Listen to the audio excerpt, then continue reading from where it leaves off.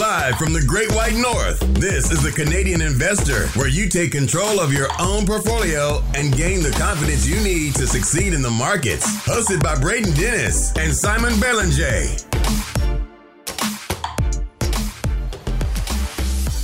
The Canadian Investor Podcast. Today is March 9th, 2022. I am Braden Dennis, as always, joined by Simon Belanger. We have a awesome episode today. I'm going to talk about competition. You're going to talk about dividend drips. And then we're going to talk about what's going on in the markets and some interesting stats posted by TD Bank. And then round it out as we do bi-weekly with what's on your watch list, sponsored by our friends at EQ Bank. So, out of the gate here, Simon, it is March 9th. I am pumped.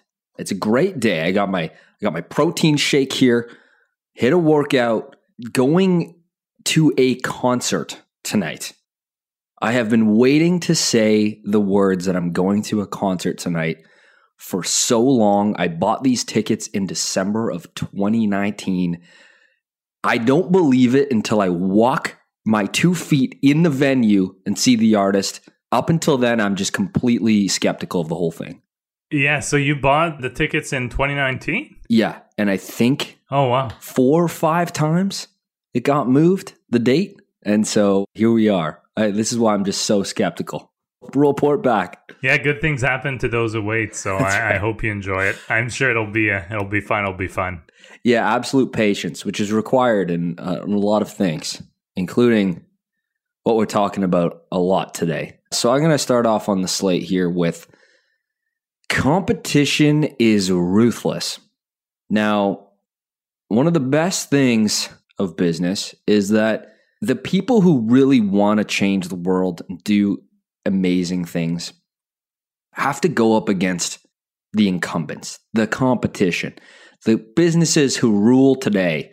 And there's going to be businesses that rule tomorrow that we don't yet know about. And that's just a fact statistically.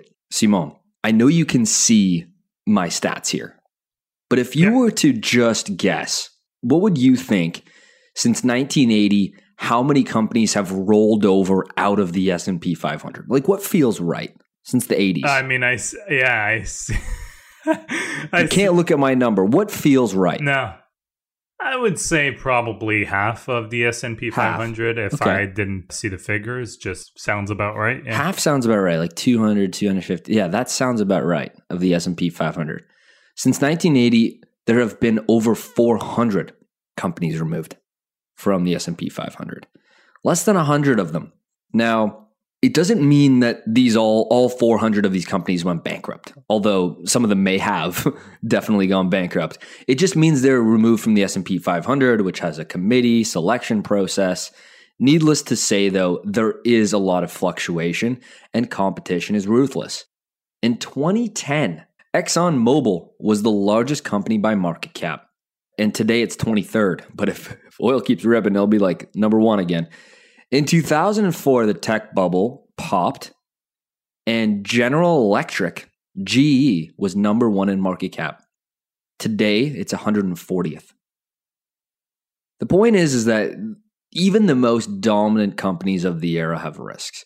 And I sometimes make this mistake myself. I look at like what I think is dominant today and is definitely going to be dominant in the future.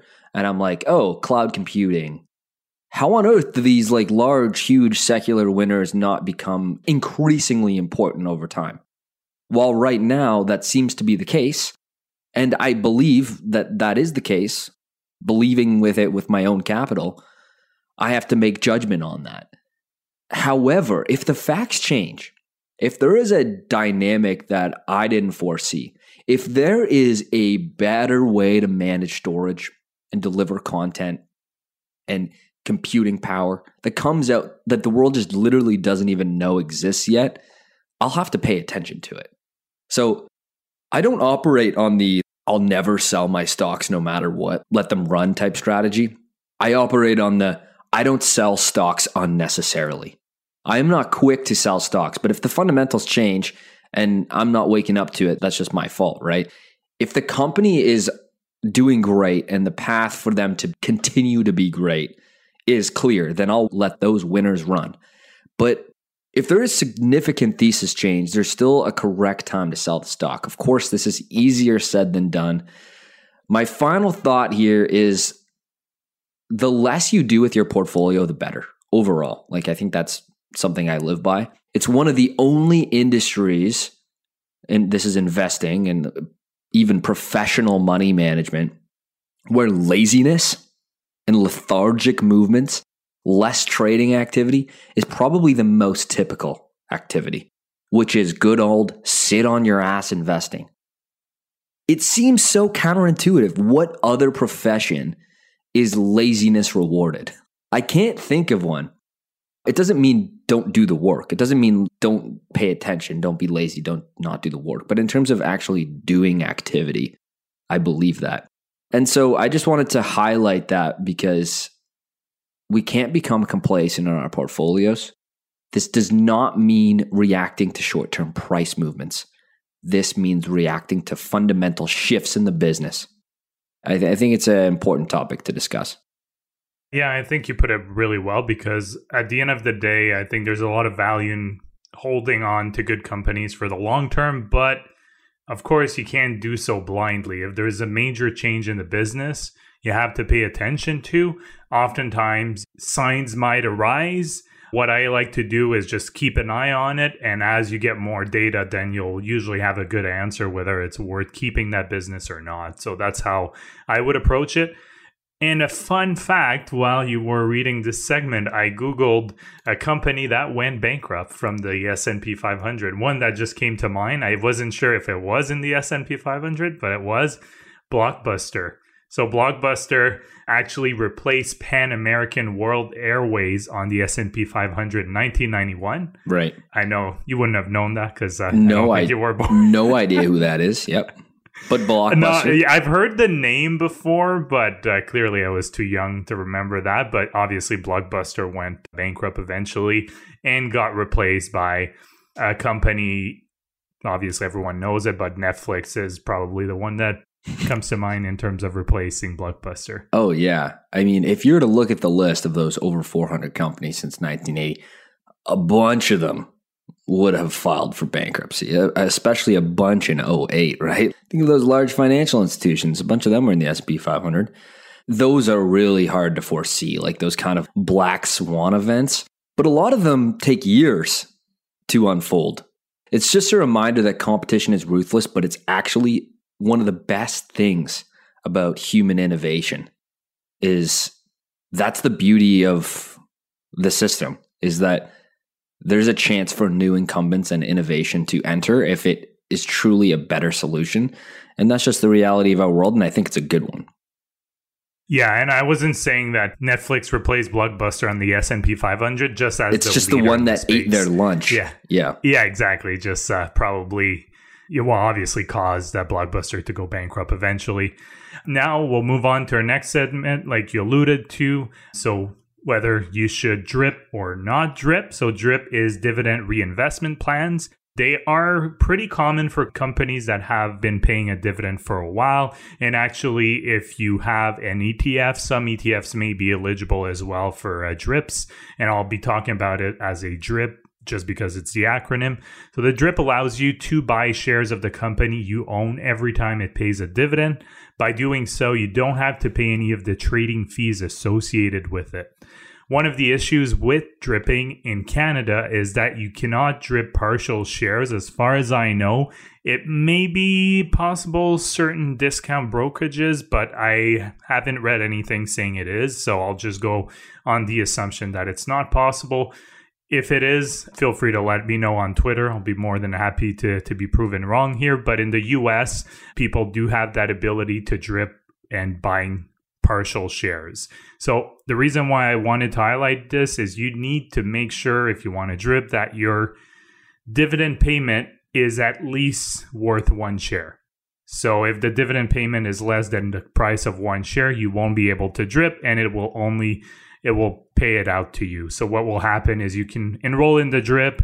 Whenever you have enough, it'll buy the full share. If you don't have enough, it will pay you out. And if you have enough to say buy a share and a half, so it'll buy you one share and then pay you out the half of share in cash. So essentially, the DRIP is really a good thing when you think about it, because it will allow you to keep buying shares of a company that you own automatically. So it removes any of the thinking behind it. So by dripping, you just really get more shares over time and you get higher dividends as long as the company is at least keeping the payout stable, because you increase your share count.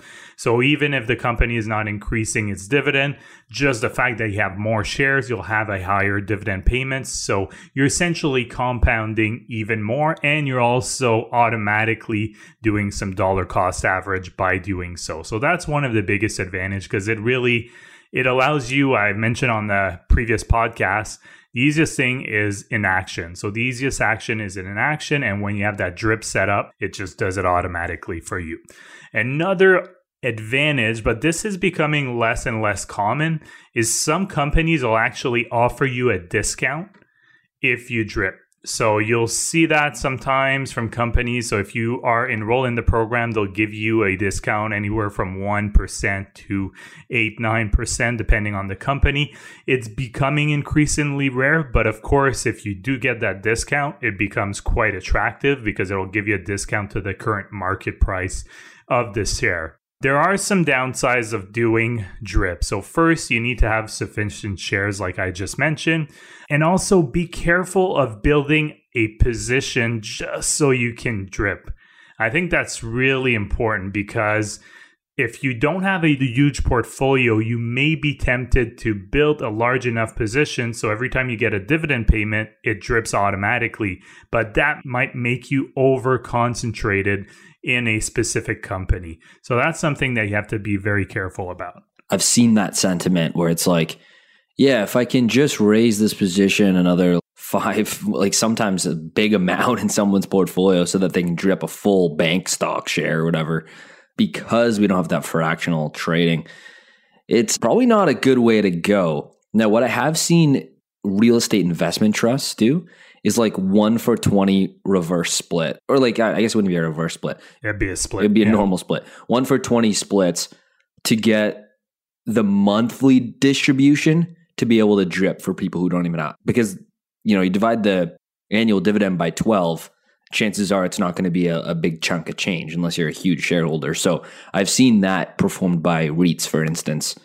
Yeah, I've definitely seen that as well. And that's one of the points I wanted to talk about. Is one of the advantage for a DRIP from a company standpoint is it's actually a way for them to get financing, because when you DRIP, they just issue you a share in exchange, obviously more than one if you have enough money to buy more than a share. But it's a way for them to get like a constant little bit of financing cash flow in by issuing these shares through the DRIP. So it does have an advantage, and that's why some companies do offer that discount, because they want to encourage people to keep buying shares in the company. The added benefit here too is if you're DRIPing, I think a lot of people will also be more loyal to the company. So I think it creates that extra stickiness aspect.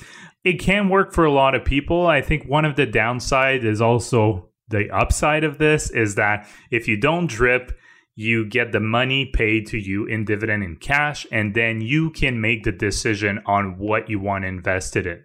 So some people will prefer having that flexibility, because the company that is paying the dividend, they might still love the company, but they might not love the valuation at that point. So they may prefer taking that money and investing it into a company that they're finding more attractive from a valuation perspective or prospect at the time.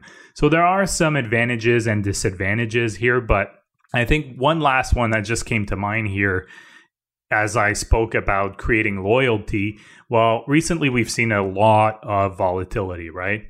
So having that DRIP on, if you have some dividend payers, I think for a lot of people, it helps them stomach that volatility, because they know that, yes, stock price might be down, but the advantage is they might actually be able to get an extra share by DRIPing. So bringing that cost basis down. So that's probably a psychological aspect as well to consider here.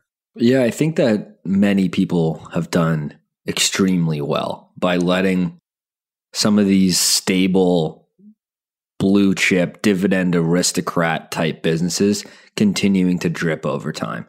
I think that that's created this double compounding effect. Now, I just want to double click on what you said before about you're still reinvesting it. Say you have a regular bill payment of like $500 that goes to your TFSA. And I choose that number because you do that for 12 months and you hit your contribution limit for the TFSA. So say we'll use the $500.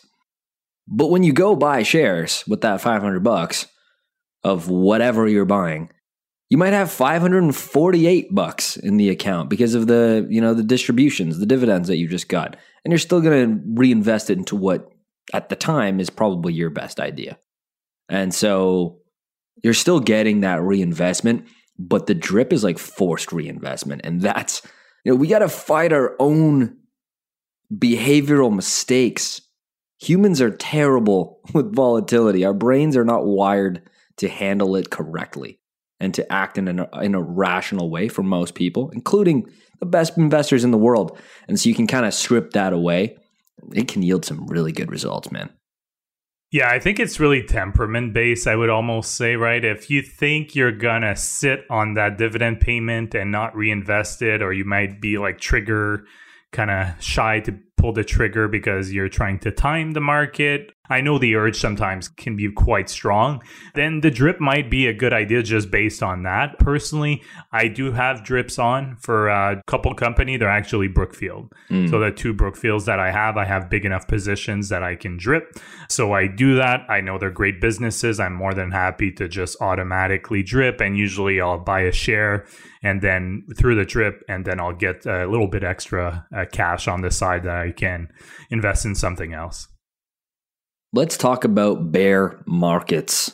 Now, I think that this is timely to discuss because there were over, Simon, this is crazy. There were over 2 million brokerage account openings in 2020 alone. In that pandemic-fueled era. This is according to IIROC data, by the way. So it's as legit as it comes. I am curious to know what the 2021 number is, and I'll share it when I find it. I haven't seen anything posted yet. I've been looking for it. There are 256 million self-directed brokerage accounts in the US alone.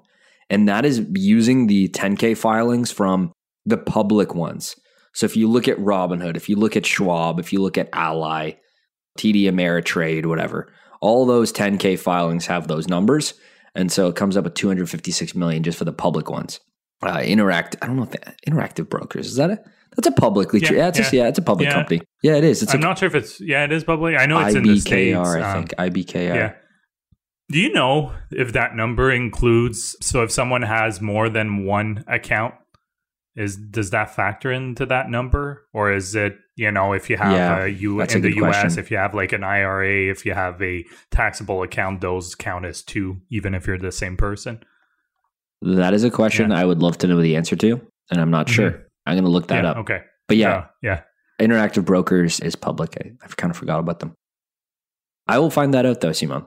And so I wanted to include this for context as, we have a record number of new investors, some of them who may listen to this podcast, who are now managing their own money in some way or another, to remind them of this, okay? So here are a list of US bear markets. And I'm using that because the S&P 500 is the easiest index to track. It's the best data around the S&P 500. So let's look at some of these bear markets, okay? So 1929. You ever heard of the Great Depression? Yeah, that sucked. Stocks came down 86% from their peak. Oof. Ouch, man. Like that sucks. That was a long one. 34 months in duration. Longest one in the US market. That would have sucked. Oh, wait. No. There's a longer one, actually. Just not nearly as bad. In 46, so basically right after World War II, there was a 37-month. This is the longest one. A 37-month drawdown. Stocks only finished down like 30% from the S&P peak, though. So not nearly as bad as the Great Depression. The Cuban Missile Crisis in 61, there was a 6-month bear market. Stocks fell 28%. Inflation / the Vietnam War, 36%, starting in 68 for 18 months. The oil embargo / Watergate started in 73, lasted 21 months, and stocks were down 48%. Oof. And then there's the 80s, right? There was that 1980s, 20% Fed rate, high inflation, 21 months of a bear market. Stocks were down 27%. There was the good old .com crash. It started in 2000, lasted 30 months. 49% off the S&P. That didn't feel good.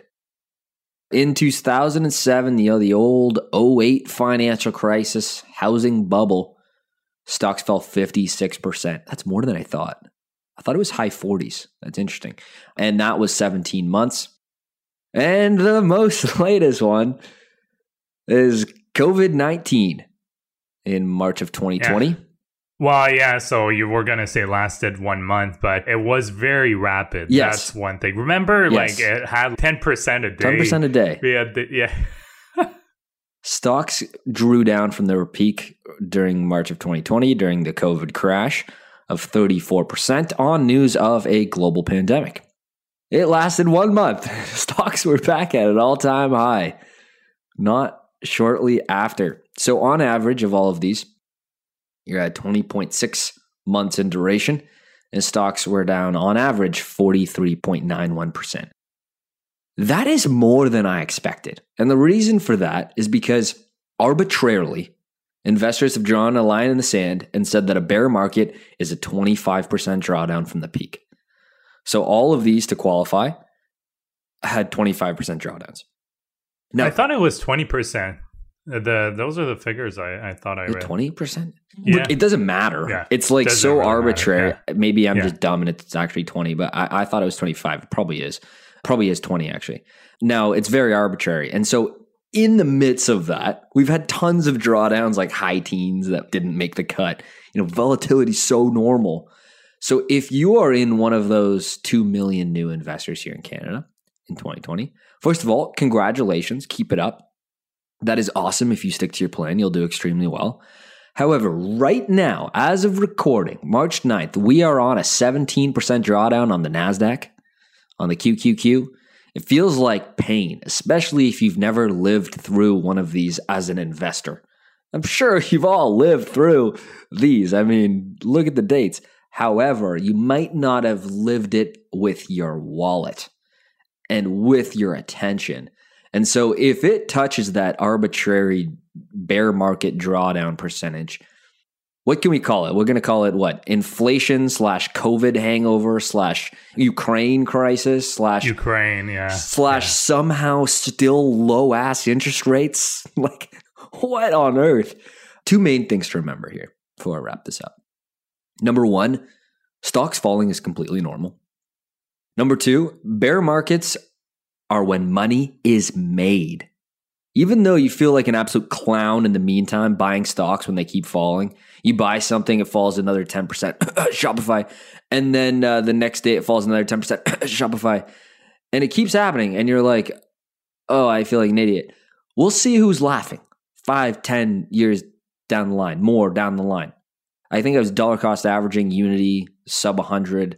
It ran up to like 180. Thank God I stayed out, but I think I bought some shares like 130 or something as it kept falling. It's really easy to feel like an idiot in the short term. The old Warren Buffett, be greedy when others are fearful.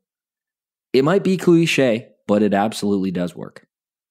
Yeah, I think it's a great reminder. I mean, valuation is also a very subjective thing. You can't really, people can debate all day. I think for the most part, yeah, when you have something that's really dirt cheap, I think you can get some pretty wide consensus on it, but that's pretty rare, right? So a lot of the time it's just, is it a good price based on future prospects? And future prospects are always, they always leave room for interpretation, right? Companies can give guidance, but usually the guidance will go one couple years out. The most progressive companies, to put it that way, will give it on a longer term basis, maybe 3 to 5 years, but you'll rarely see anything beyond that. So a lot of it just comes down to your analysis and based on the information you have, putting the pieces together, looking at the valuation, and then making a decision whether you think or not that the company will grow into that valuation. I think it just comes down to that.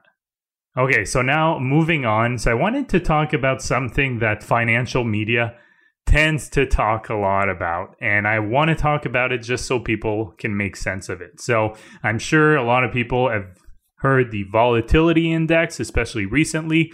It's also known as the VIX, VIX. So first of all, like Braden mentioned, volatility, with the bear markets that you talked about, it's nothing unusual. It does happen, and it's something you just need to get comfortable with it if you're investing. You have to be at ease with that. But if you keep an eye on financial news, you'll probably hear about the VIX index quite a bit, especially when there's a lot of volatility.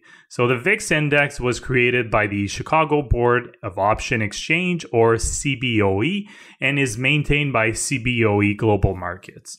It's essentially important for traders, which of course is not something that Braden and I do. Nonetheless, I think it's important to at least understand generally how it works, even if you don't use it for investing. I think it's just good to know what it is, so when you do hear the name, you actually can make some sense of it. So the VIX tries to measure how large the price movements of the S&P 500 will be. And I did say will be here. So it's a future-based tool. So the more the VIX index swings, the more there's volatility.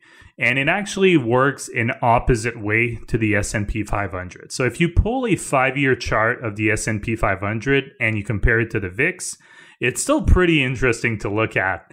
Whenever there's a correction, there's pretty much always a spike in the VIX just beforehand, very shortly before, and it spiked quite high in March of 2020. So you can see if you pull the data online, you'll see that just before the market or the bear market of March 2020, you saw the VIX really shot up. And the VIX is actually a different way of calculating volatility. So the traditional method is using metric like variance or standard deviation, which is essentially just based on historical time periods and measuring the volatility in the past.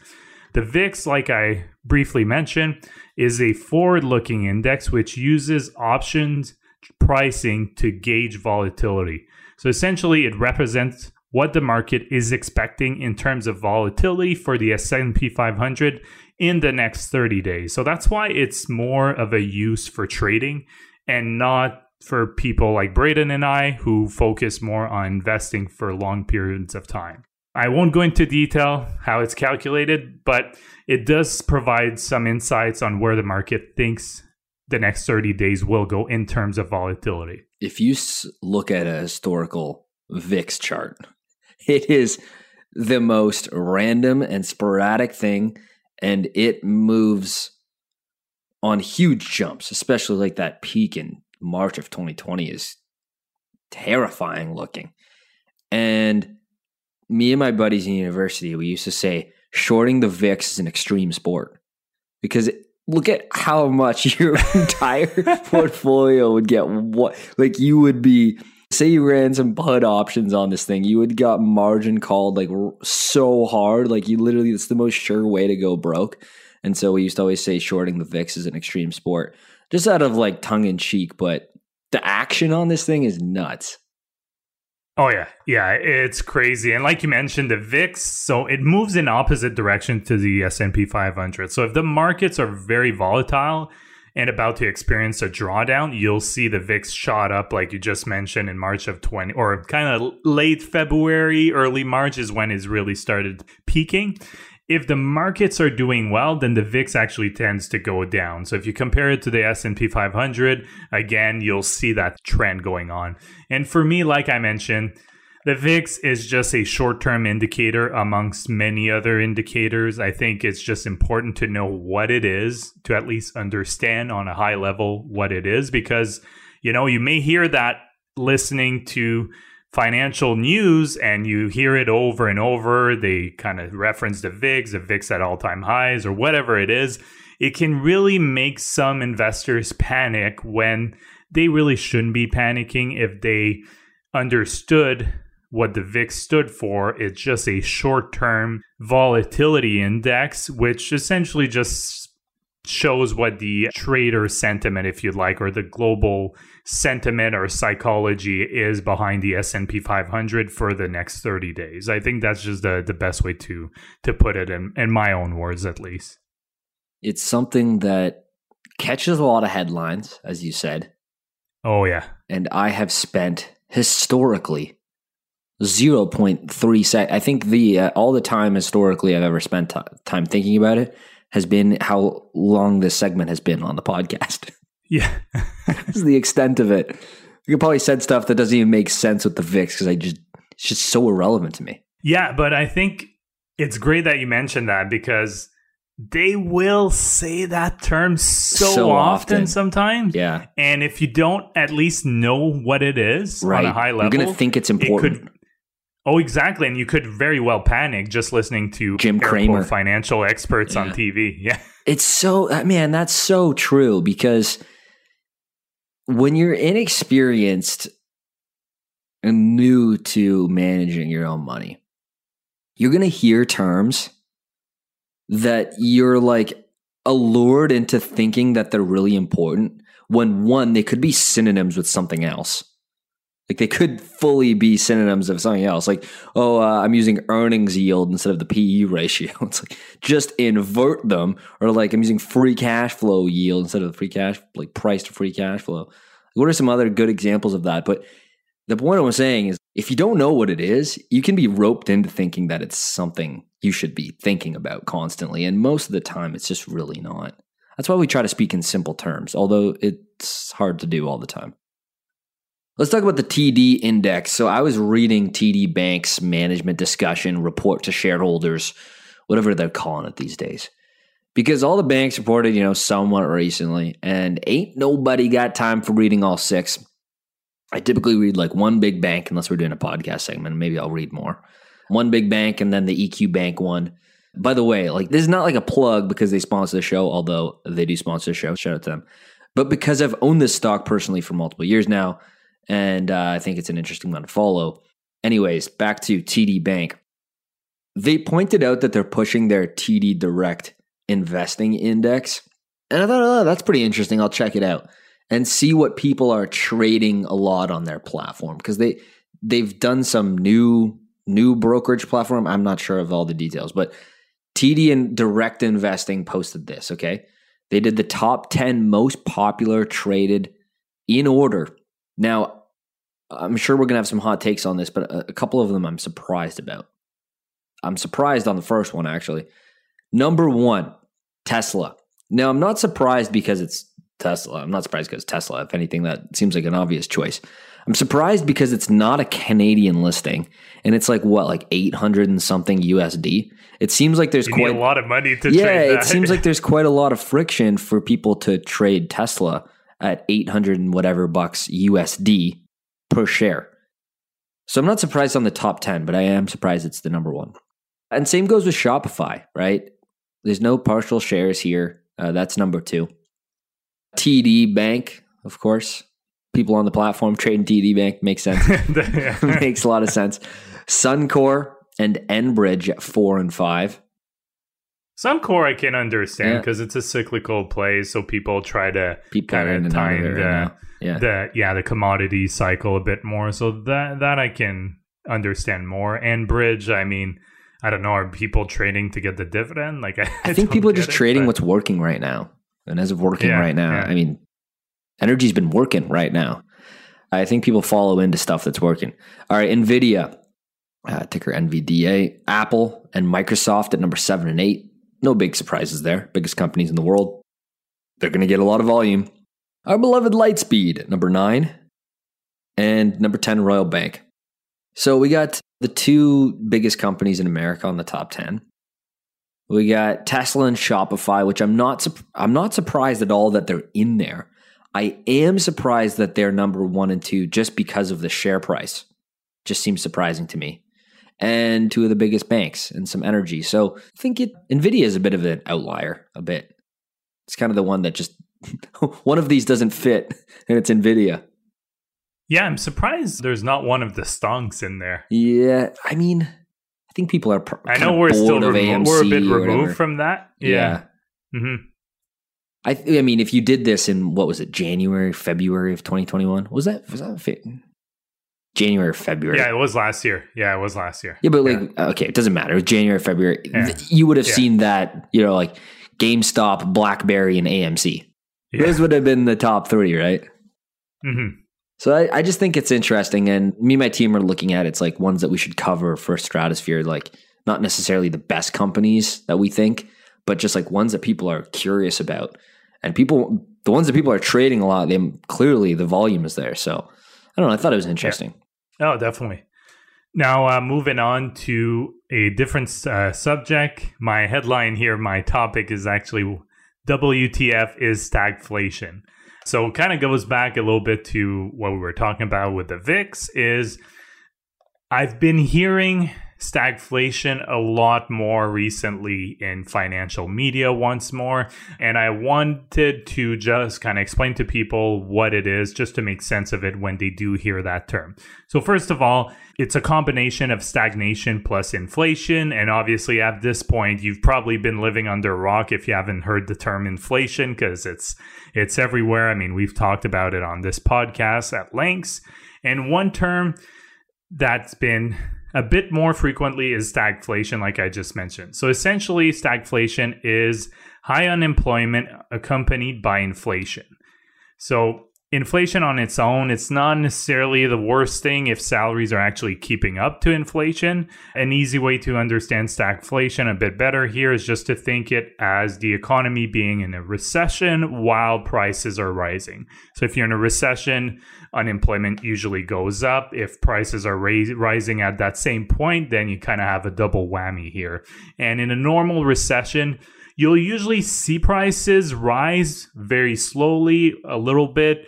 Sometimes they'll remain flat. It's pretty rare that they go down, but then price increase kind of increases as the economy recovers. But stagflation would be essentially a recession and some significant price increases.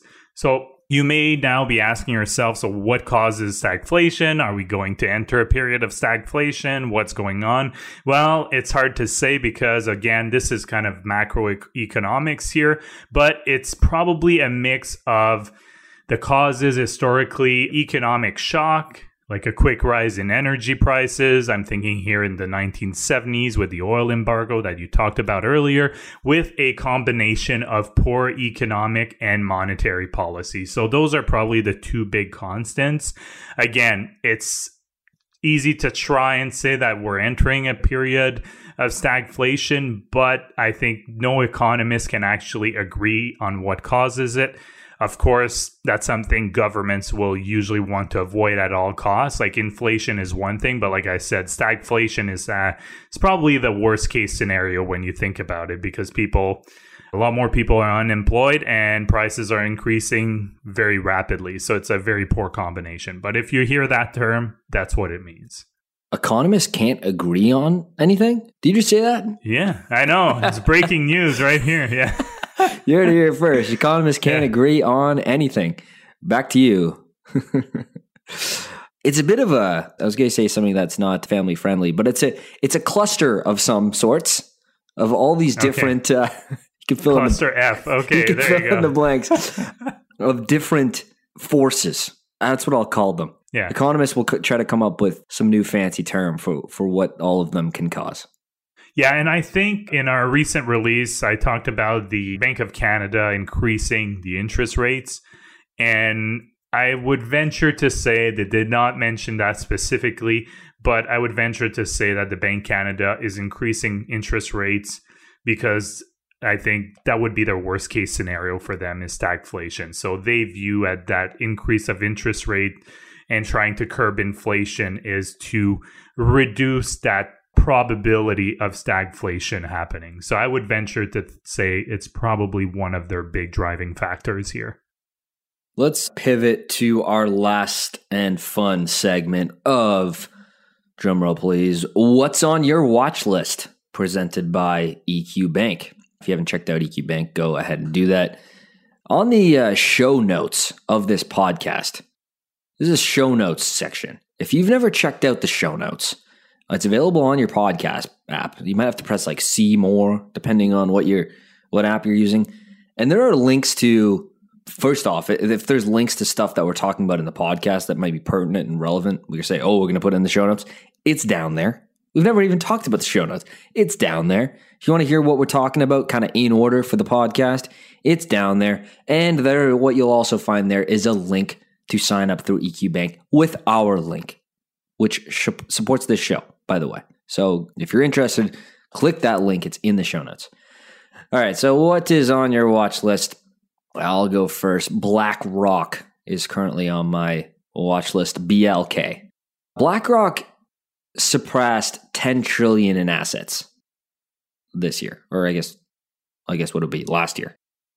Asset management is a great business model. It has the characteristics that I really like.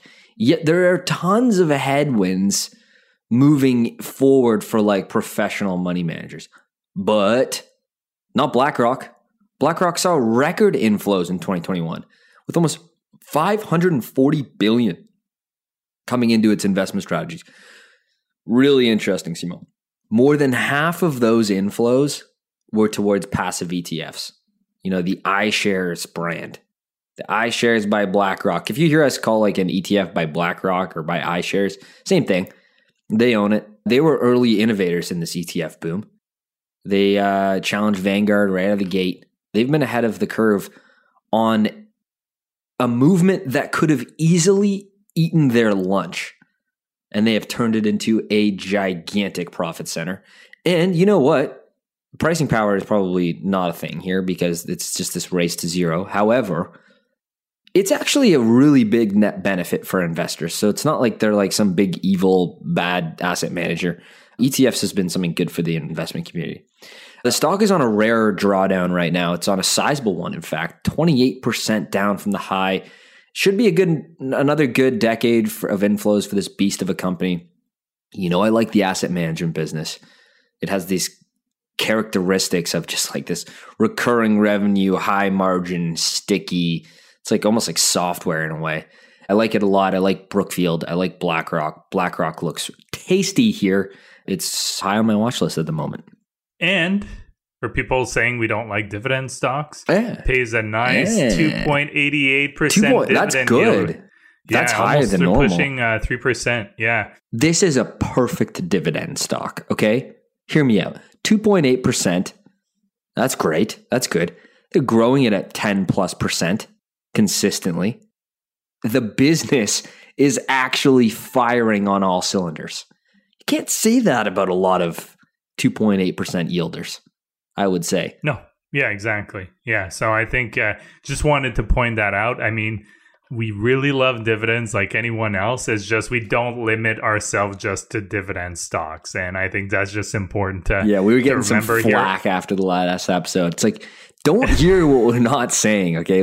I love getting paid dividends. It's more so if you screen for just dividends or screen just for high yields, that is set up for absolute disaster. And I strongly mean that. I strongly mean it. I back it. You can't talk me off of it.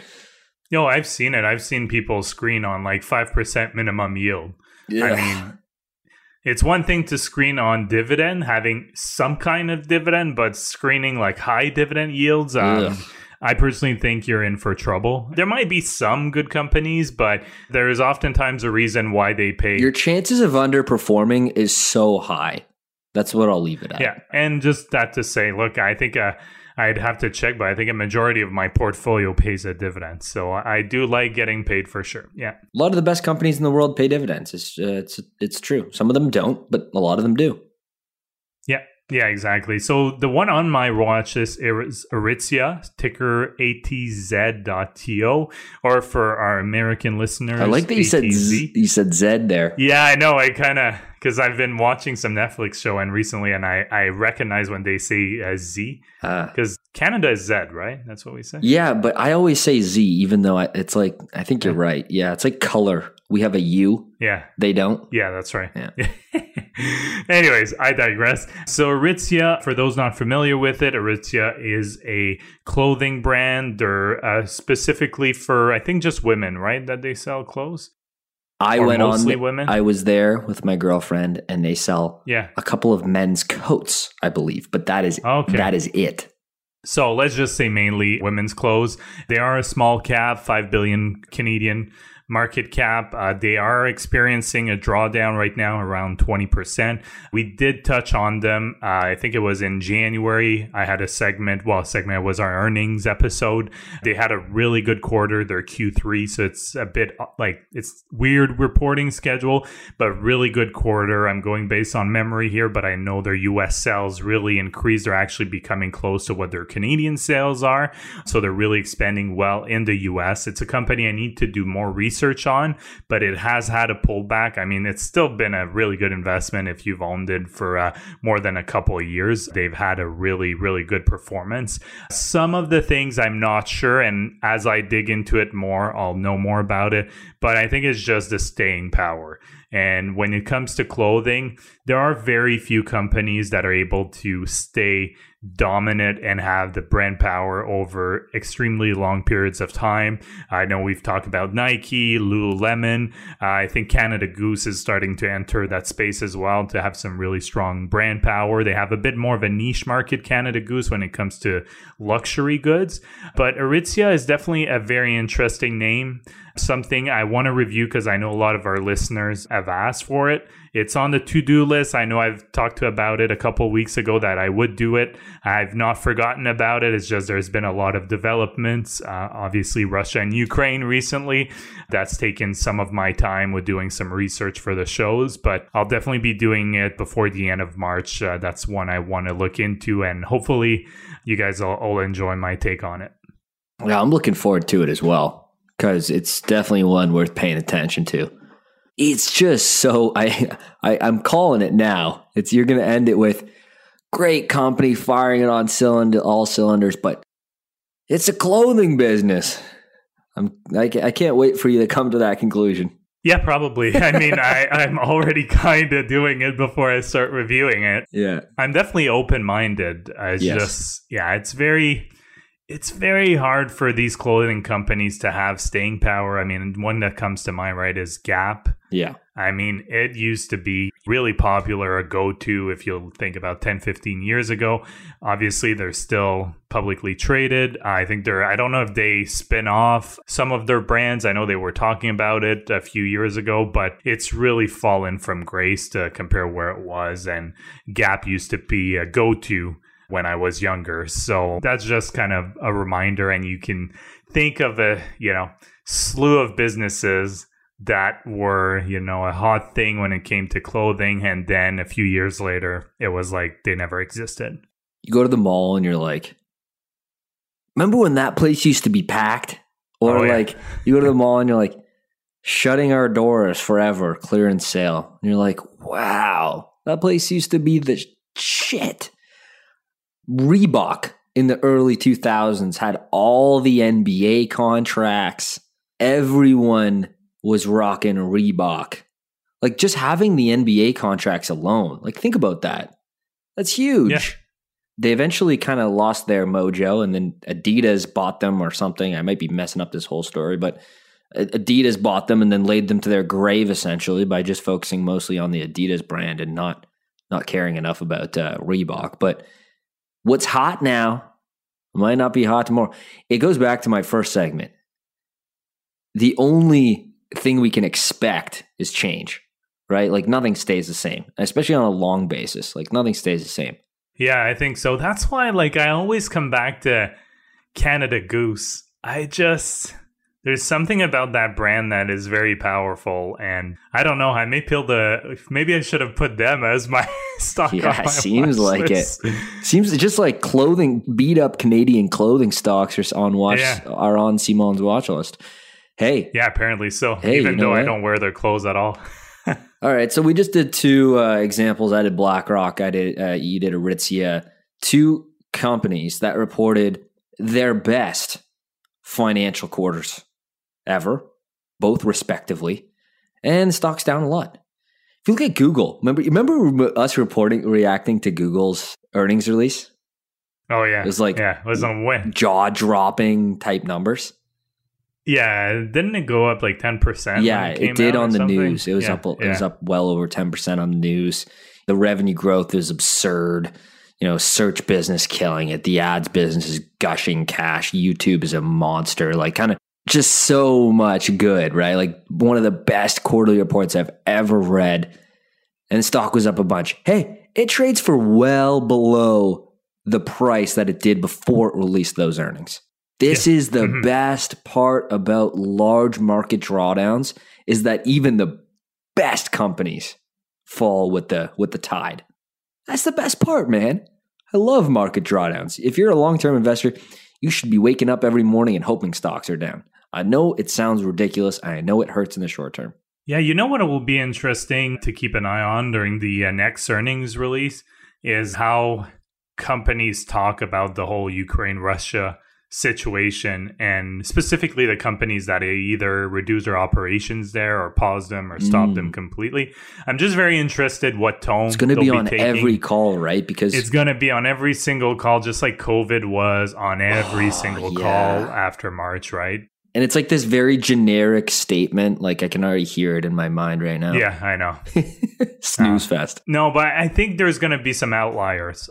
It's just going to be interesting, just the tone that various businesses use. I'm sure some of them will be very generic, but I feel like some will actually explain the reasoning behind it. And that's what I look forward to hearing. Yeah, agreed.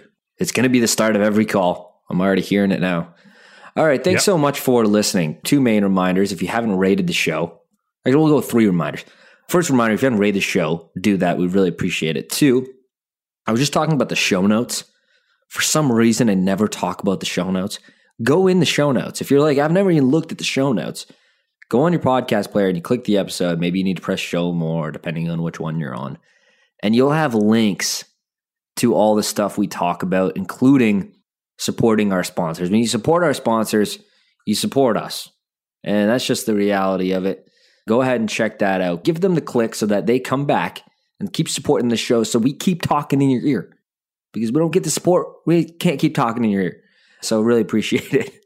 You got to get that ramen for Braden. It's a struggle out here, boys. It's a struggle. Go check out Stratosphere, stratosphereinvesting.com. What we just did, Simon, is we merged the company search and the research. So when you type in Microsoft, you're going to get all Microsoft's analytics. But you're also going to get our report. We had like 2 awesome products. For some reason, they weren't talking to each other. We just released. It's being pushed out right now as we speak by my dev team. They're going to start talking to each other. It's a beautiful thing. So go ahead and check that out. That is stratosphereinvesting.com. If you can't remember that, 1, go to the show notes, or 2, type in getstockmarket.com. It'll bring you right there. Thanks so much. I'm going to a concert shortly here, Simon. I'll report back if it even happens, because I still don't believe it. Are we out of COVID? Like, and once I step foot in this concert, I'll believe it. You should try to sneak in some ramen noodles. Hey, I might try to sneak in some liquids of some kind. I don't know about ramen noodles. Okay, yeah. But maybe a flask of some sort. Actually, you know what? Scotiabank runs some tight security. I've waited too long to mess this. Yeah, don't screw it up with that. Yeah, I've waited way too long to mess this up. Thanks so much for listening. We really appreciate you guys. We'll see you in a few days. Take care. Bye-bye. The Canadian Investor Podcast should not be taken as investment or financial advice.